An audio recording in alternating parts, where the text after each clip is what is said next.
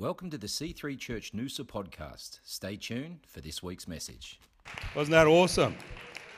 Okay, you can take your seats and welcome to week 2 of the book of Ephesians.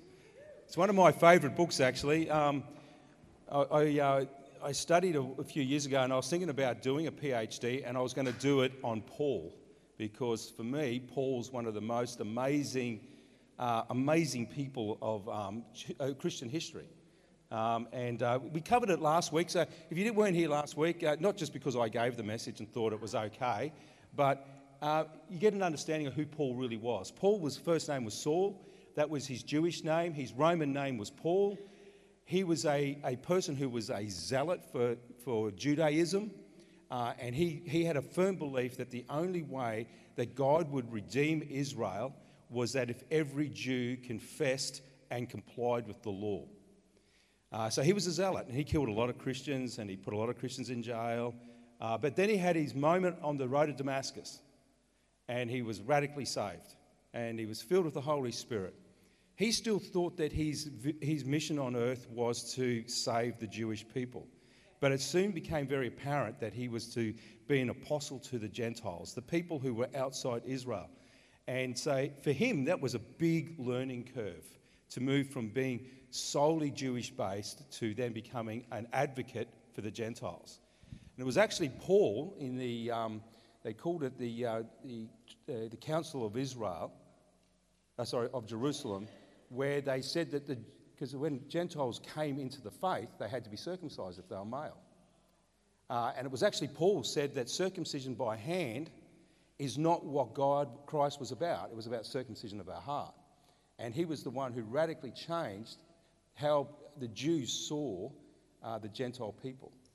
And we're going to see this very much so in chapter 2 of Ephesians. Last week we covered, in chapter 1, we talked about why we should be really happy with Jesus and happy with God. And it's really about the fact that we have been elected. We have been adopted as a son or daughter of God, that we have been redeemed, but not only redeemed. And this is sometimes where we get to, we just feel that we're now saved and we're happy, but we now get revelation to now live in the inheritance. So those 5 things were election, adoption, redemption, revelation, and inheritance. We all have an inheritance. The thing is, are we using our inheritance? The inheritance is not when we get to heaven, the inheritance is right now on earth. We get further inheritance when we get to heaven, but we can call heaven into earth.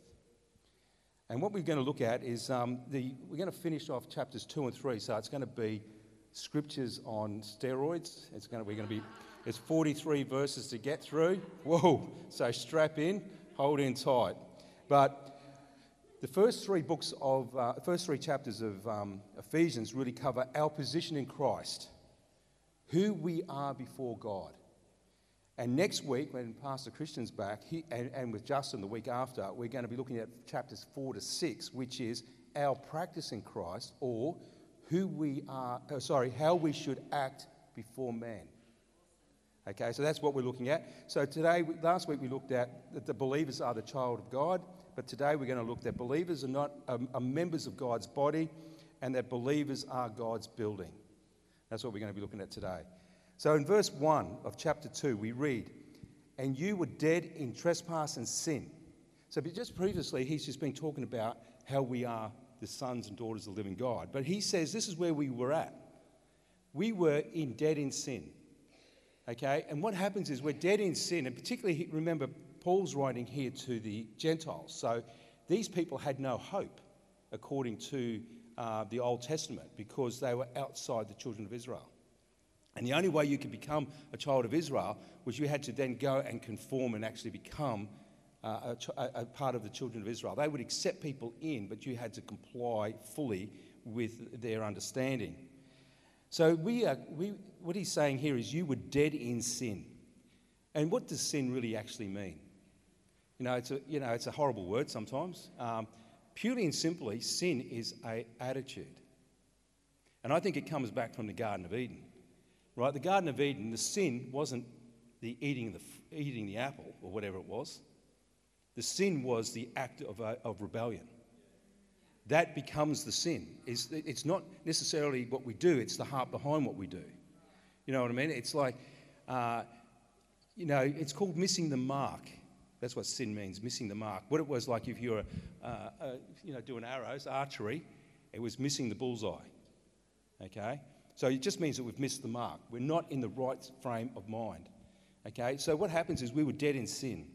We read in verse 2 and 3, and which you once walked following the course of the world. And we were just following the course of the world. Just think back to before you made a decision for Christ. Or if you've been like me, been ever since you're a young fella, look at the people around you who just walk after the course of the world.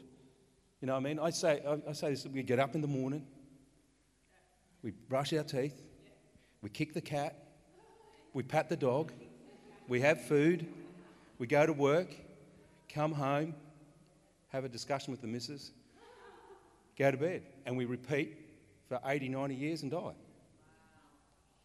There's so many people I meet in the world today who just do not know why they're here. That has to be one of the biggest tragedies of our time, is that we do not know why we're here and what's the point. A friend of mine many years ago killed himself because of that one thing. He said, if all life ends in death, what's the point? He was 29 at the time, and killed himself. And you look at that and you go, how tragic is that we do not know who we are? We just follow the course of the world, following the prince of power of the air, the spirit that is now at work in the sons of disobedience. I think sin is just purely rebellion.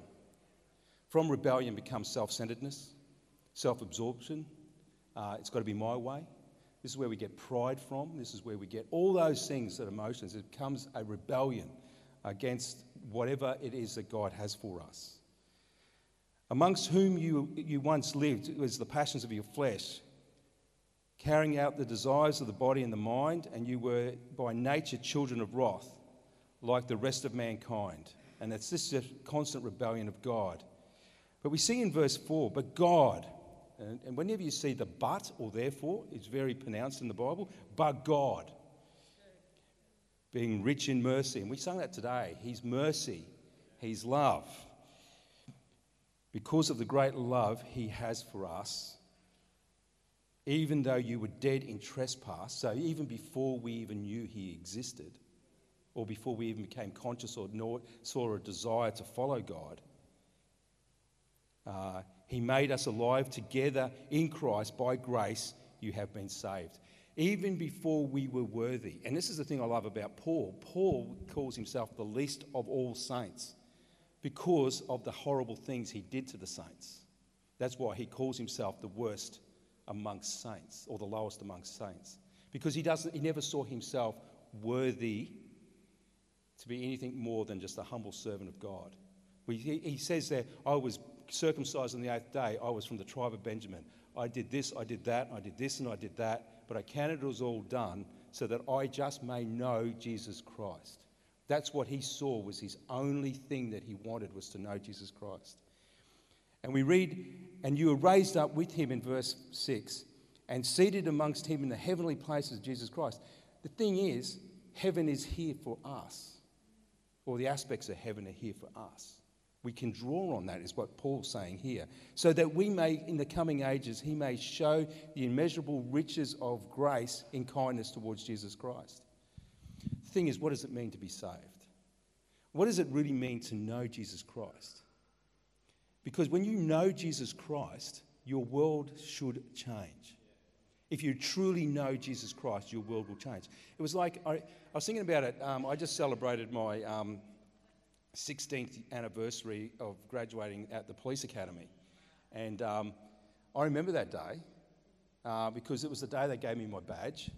And then all of a sudden, those 7 months of training, which were extremely painful and extremely, not arduous, it was painful. And if I had ever had to go back and do it again, I couldn't do it again, right?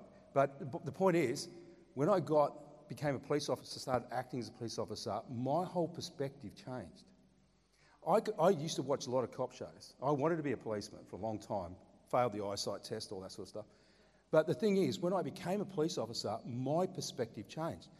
The thing is, if I quit the police, I can tell you now, you can't take the change out of me. You can quit Jesus Christ, but can you really get the change that he put in you? And that's why sometimes it says that when we leave the household of faith, it's harder for us to reconcile. When we were dead to sin, it was okay. But not really. But that's why it says it's better to be there than to be post Jesus Christ. Because you can't reconcile your world. What is your purpose then, if it's not in Jesus Christ? And he's saying this, that when you are saved by grace, that you are not of yourself, but you are a gift of God. Think about that, a gift of God. Not by works that lest anyone boasts. This is the interesting thing here is that it's nothing that you did that gets you here today. It's nothing you did that gets you to know Jesus Christ at all. It's the fact that he just loved us. So it doesn't matter what you do now, right? This is where we get really confused, because it's not what I do now, but because I am in Jesus Christ, I now go to do good works. So it's like falling in love, you know what I mean? It's like you when you're dating somebody and you try to win them over, you know, because you're really keen and you're really motivated. Most of us would have been there, done that, okay? And you get really keen, and then when you get married, your whole life is full of good works. Because you get out of bed, or you get off that couch, or you get off and do something because of love, you do good works. It's not because I do good works that I'm a good husband. It's because I love her that I do good works. Do you see the difference? It's not because I do something I get love. It's because I'm loved and I love that, therefore the byproduct of that is good works, and what's what we see here. So it's not about our boasting. Now, Paul wrote 2/3 of the New Testament, okay? You never see him boast. You never see in any of his writings boasting, because to him, he was just an instrument of God to do his work, because he says, for you are his workmanship. God does not just merely save us from the wrath that we actually did deserve, but he wants to make something beautiful of us. See, sometimes we think that the whole idea of church is just to come and feel good and be saved from the wrath that's to come, right? Or whatever it is, your motivation. But the church, and through the power of Jesus Christ, is to make something beautiful of us. You know, I'm an Army Reserve Major, and I've been in nearly 27 years. I remember my recruit training. It was like torture. I mean, digging holes, sleeping in holes, living in the dirt. When I got out of recruit training, I thought that I had achieved great things until I did my initial employment training, which goes to the next level, and that's like 10 times worse than recruit training. But then I look back at recruit training and thought, what a wuss. You know what I mean? At the time I wasn't a wuss, but afterwards, and I look at anyone who does recruit training now and I go, it's a wuss, it's easy. Because it really is, when you move through the stages that God wants us to. Sometimes we see a trial as what's happening. But I've got a plan to make you more beautiful, that the trial is the thing that is going to take out the impurities, that is going to make you more beautiful, that's going to make you more capable, that's going to make you more impacting, more influential for the cause of Jesus Christ. If you're happy to sit there thumb in the mouth and just sit there on the pew, then that's your decision. But God says, I want to make you even more beautiful than you are and more impacting, and you are my workmanship. We see here in verses 11 and 12, we talk about, and it talks about here in 11 and 12 about the divide between the Jews and the Gentiles. And he says that without Christ, the Gentiles were without Christ. But now that Christ has come, you are now in the family.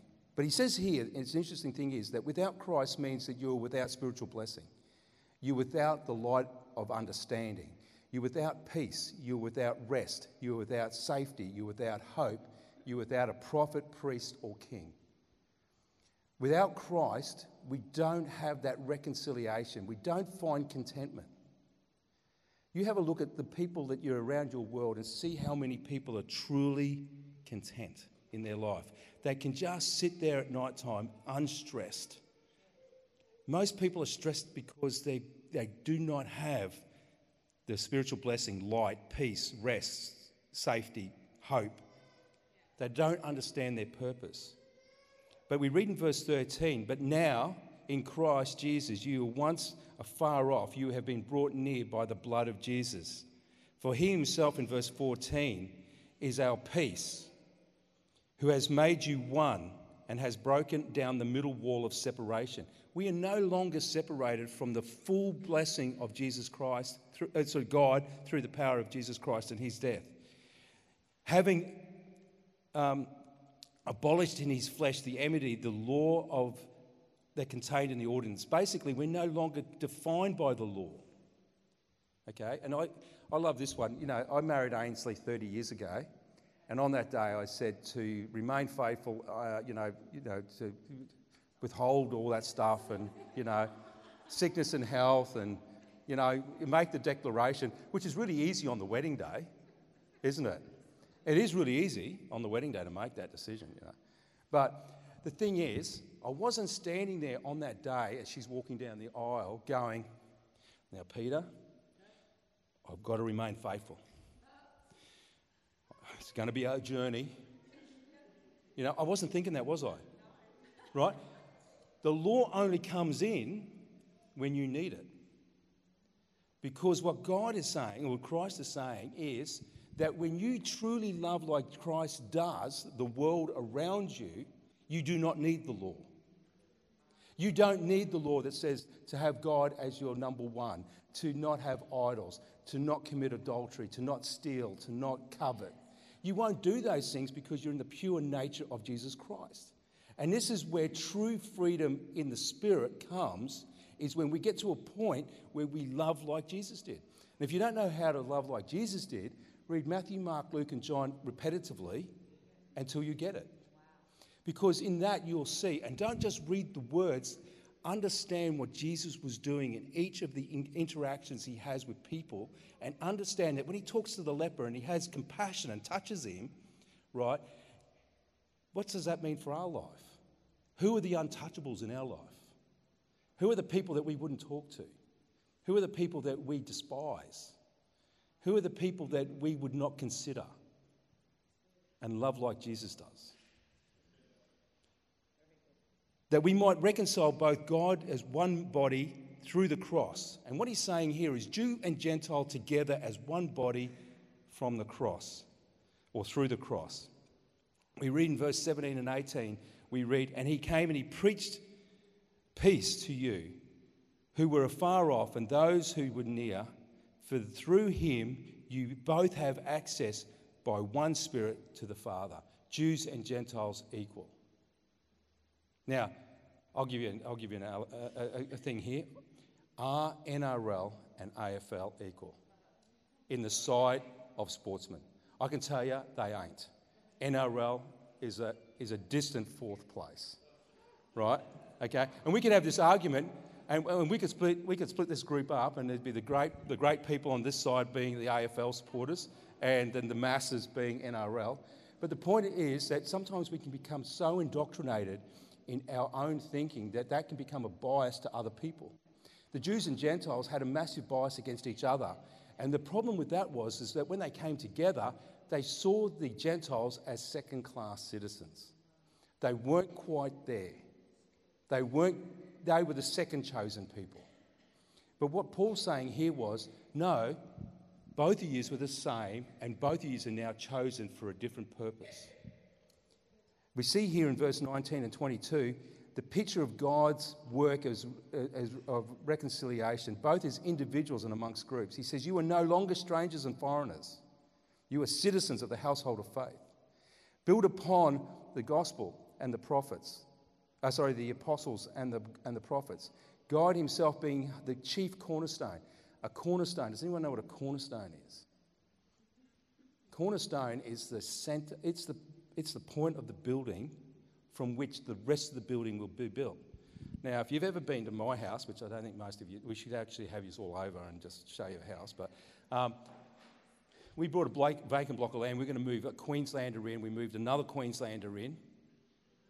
It was painstakingly working out which is the first stump. So what was going to be the line of the house? Now, the house is 41 metres long, and it's 14 and a half metres wide, but you had to pick a stump, and that was going to be the chief cornerstone, because from that, everything else hinged. And that's what Jesus Christ is for us. He's that one point from which the rest of our life hinges, right? And he says this, you will do more than I did. Now, we don't live by that. We do not live by that. He says, you will do more than I did. The apostles did more than Jesus Christ did. They did more miracles. They saw more people saved. They went to greater areas. They did more than Jesus Christ did. What limits us today when we have that as part of our staff?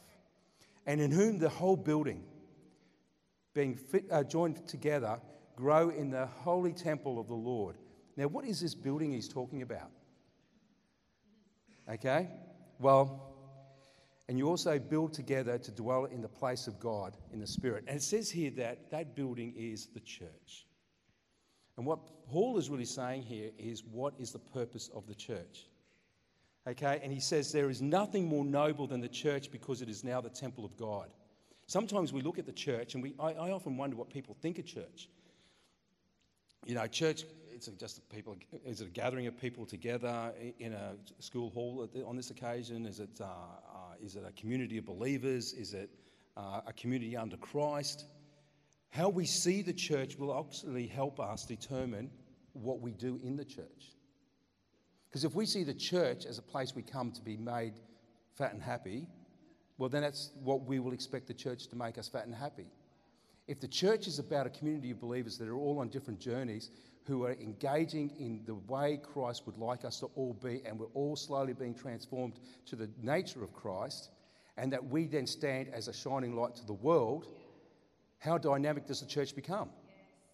If we're a bunch of lazy Christians who just want to be happy, well, happiness is the robbery of our world today, because it's just do whatever makes you happy. Don't tell me I can't do that because it makes me happy. You know, I say it's illegal, but it makes me happy. I go, it's still illegal. They go, but it shouldn't be illegal because it makes me happy. You know what I mean? Happiness is a thing of disaster. But what we look at is not what makes us happy, but what makes us better or more influential. So we see that nothing is more noble than the church because it is the temple of God. Nothing is more worthy of reverence, seeing God dwells in the church. God doesn't dwell in a temple anymore. He dwells within the church. And the church is the people. It's the building of the people. It's not this building. It's us as a group. Nothing is so ancient since the patriarchs and the prophets are the ones who built it. Nothing is more so solid since Christ is the foundation of it. Christ didn't say, second thought, let's make a church. He said, no, I build the church. He says to Peter, on this faith, on this rock, I will build my church. That's what he declared. Nothing is so high since it has reached the heavenly places of Christ. Nothing is so perfect and well proportioned since the Holy Spirit is its architect.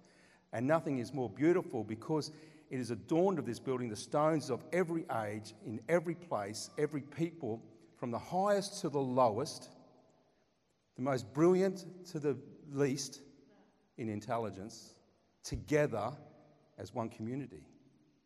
Nothing so divine that the living body inhabits the Holy Spirit. The church is we operate together as the body of God. And think about that for a moment. How is that working? But we read then about the mysteries in chapter 3, verse 1. He says, for this reason, and that's always another therefore, for this reason, I, Paul, a prisoner of Jesus Christ, for you Gentiles. That's a very weird way of writing, isn't it? For you Gentiles. So he's a prisoner of Christ for you Gentiles. In actual fact, Paul was a prisoner. in Rome at the time, and he wrote the book of Ephesians, because of the Gentiles. That's the reason he was in jail, and in the end gets his head chopped off, right? He goes to Jerusalem, and he has this big opportunity to speak to the large masses of Christian Jews and Jews who are still maintaining the Old Testament. And he declared that the Gentiles were now equal partakers in the faith. And a whole stack of Jews said the Messiah did not come to save the Gentiles. He said, no, the Messiah came to save all. And because of that, false accusations were made, and how they were hunting him down for legal reasons. And he invoked his fact that he was a Roman, he invoked it to be heard by Caesar. So he's in prison in about 60 AD, and then history says that about 67 AD he is beheaded after his trial with Caesar. But the reason he's there is because he stood up for the Gentiles, because he did not just believe that Gentiles were allowed in, he said it was always the plan to have them in. That Jesus came not just to save Israel, but to save everyone. It wasn't like it was a second thought about the Gentiles. And this is what you've got to understand about Jesus' love. And the reason of Jesus is, it wasn't just to save the household of Israel, but was to save you. On behalf of the Gentiles, assuming that you've heard of the stewardship of God's grace that is in you, now how for the mystery is known to me by revelation. And what he says here is that the Old Testament never mentioned that the Messiah was coming to save the world. The Messiah in the Old Testament was to save the household of Israel. But what happened is that during Jesus' time on earth, it became very clear that Jesus was not about Israel, but everybody. And how do we know that? Is that Jesus had 12 disciples for the household of Israel, one for each tribe. But he had 72 other disciples that he sent abroad. And 72 is an interesting number because that was the number of known countries at that time, one for each country. So when Jesus sent out his 72, that's who he was sending them to, was the rest of the world. He was never about just having us as a second thought. He says this mystery in verse 6 is that the Gentiles and fellow heirs, members of the same body and partakers of the promise of Jesus Christ through the gospel. It's through the gospel of good news that we see that we have that salvation. And he says he presents the mystery that so though I am the very least of all saints, to preach to the Gentiles the unsearchable riches of Christ, and to bring to light to everyone that the plan of the mystery hidden in the ages in God who created all things. So that through the church, the manifold wisdom of God might be now made known to the rulers and authorities in heavenly places.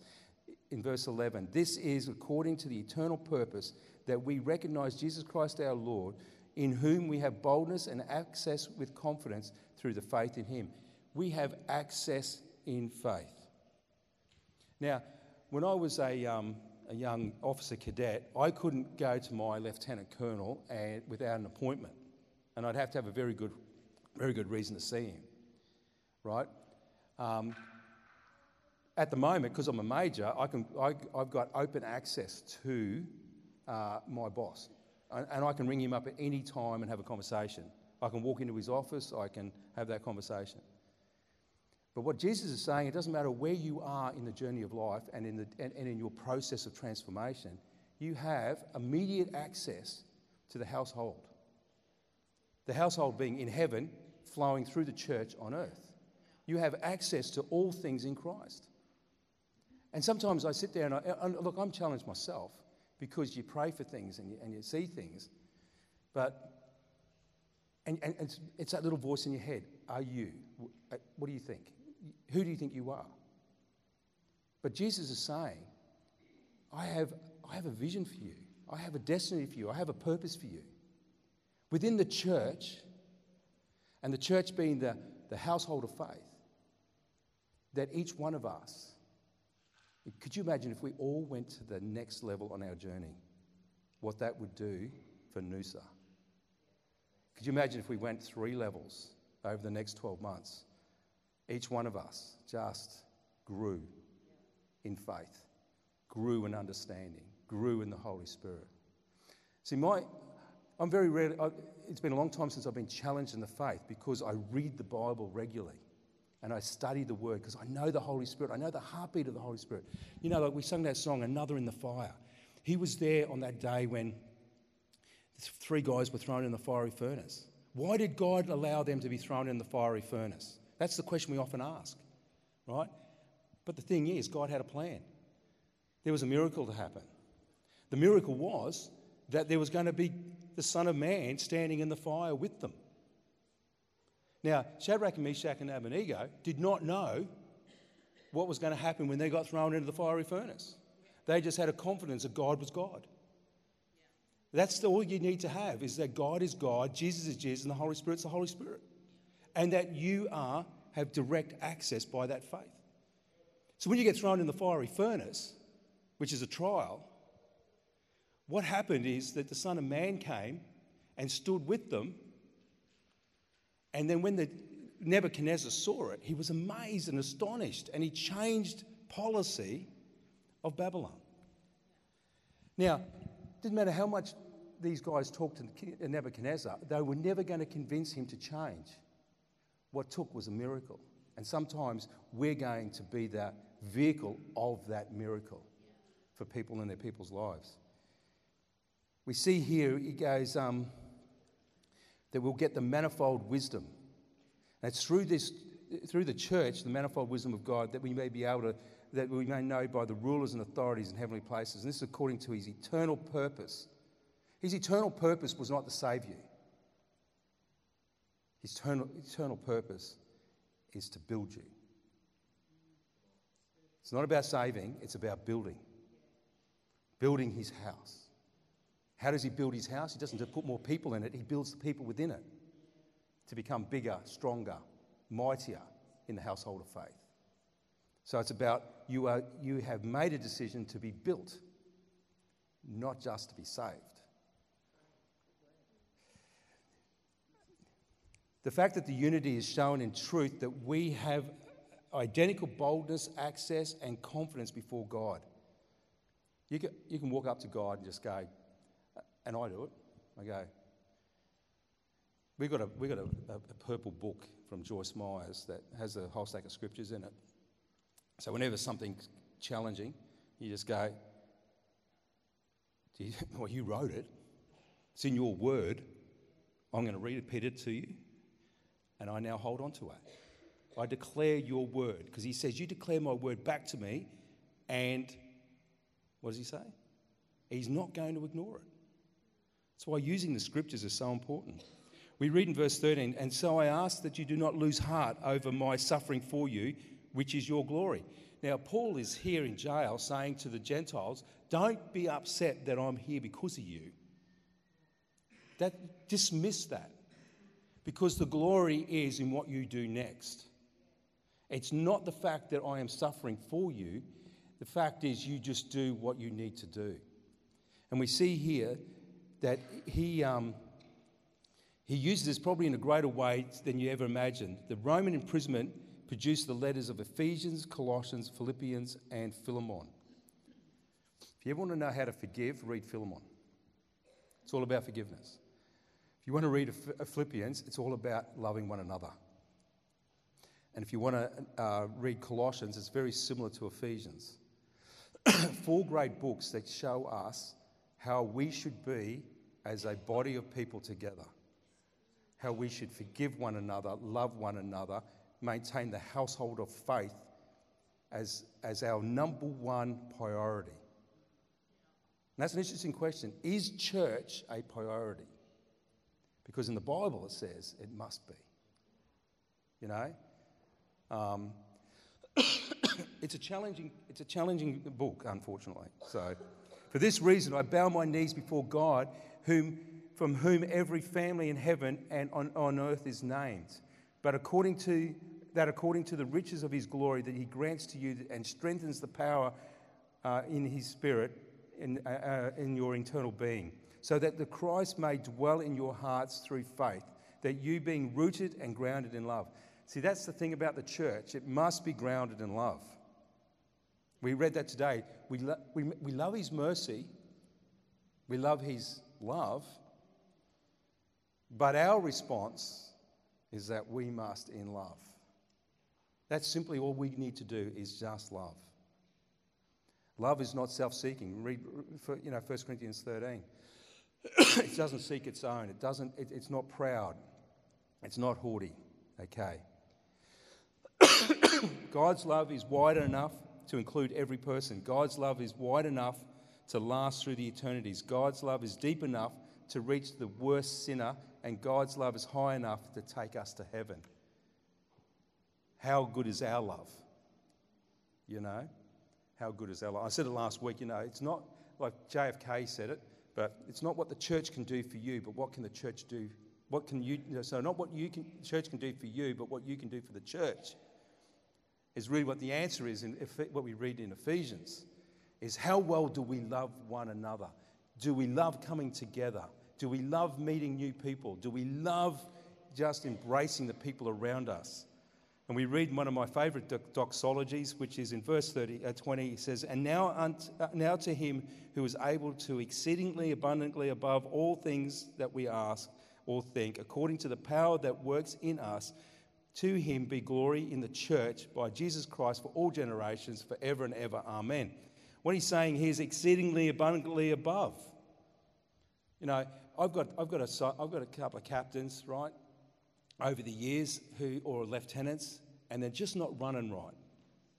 Do I give them the opportunities that would exceed their current capability? The answer is no. So what I do is I put a stepping stone in the way so that they step onto that so that they can launch themselves.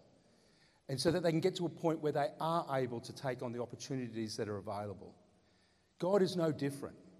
God says, I've got opportunities for you, but I just need you to move to this location, to live to this level, or whatever it is in your life. And he says, and when you hit that point, I can open the doors that need to be opened. Sometimes we cry, Lord, open the doors. He's saying, just take the step. You know what I mean? Step up. You know what I mean? Sometimes we just got to step up. It could be just starting, join the door greeting team or whatever. The thing about the church is it's God's answer. It's not perfect. It's made of humans. It's made of all of us. Okay? We're all on our own journey of Jesus Christ. Some of us may have not even started that journey. Some of us may have been in it for a long time and still need to iron out things. But that's the most amazing thing about the love of Jesus Christ. He loves us. He doesn't punish us. He wants to see the best of us. Like a loving father or a loving mother to their children, you just want the best for them. And just think about Jesus like that for a moment. That he loves you despite what you think. He just loves you. And he wants you to be everything you're meant to be. Everything that you're capable of becoming. But not as individuals, but as a collective within a church. Because it's the church the world will see. It's a church that comes together because we can show the world how people of all different ages, backgrounds, and faiths, and whatever history, can come together in unity, which we do not see in the world today. I don't know about you, but the 21st century is getting a lot more scarier than it was 10 years ago, where the unity of the world has fallen apart. The church, more than ever in our lifetime, has become the answer to the world as we show unity of love together. Thanks for listening to the C3 Church Noosa podcast. For more life-changing messages, visit us online at c3noosa.org. If you've been blessed by this message, please consider partnering with us financially to see the work of God continue flourishing in and through C3 Church Noosa.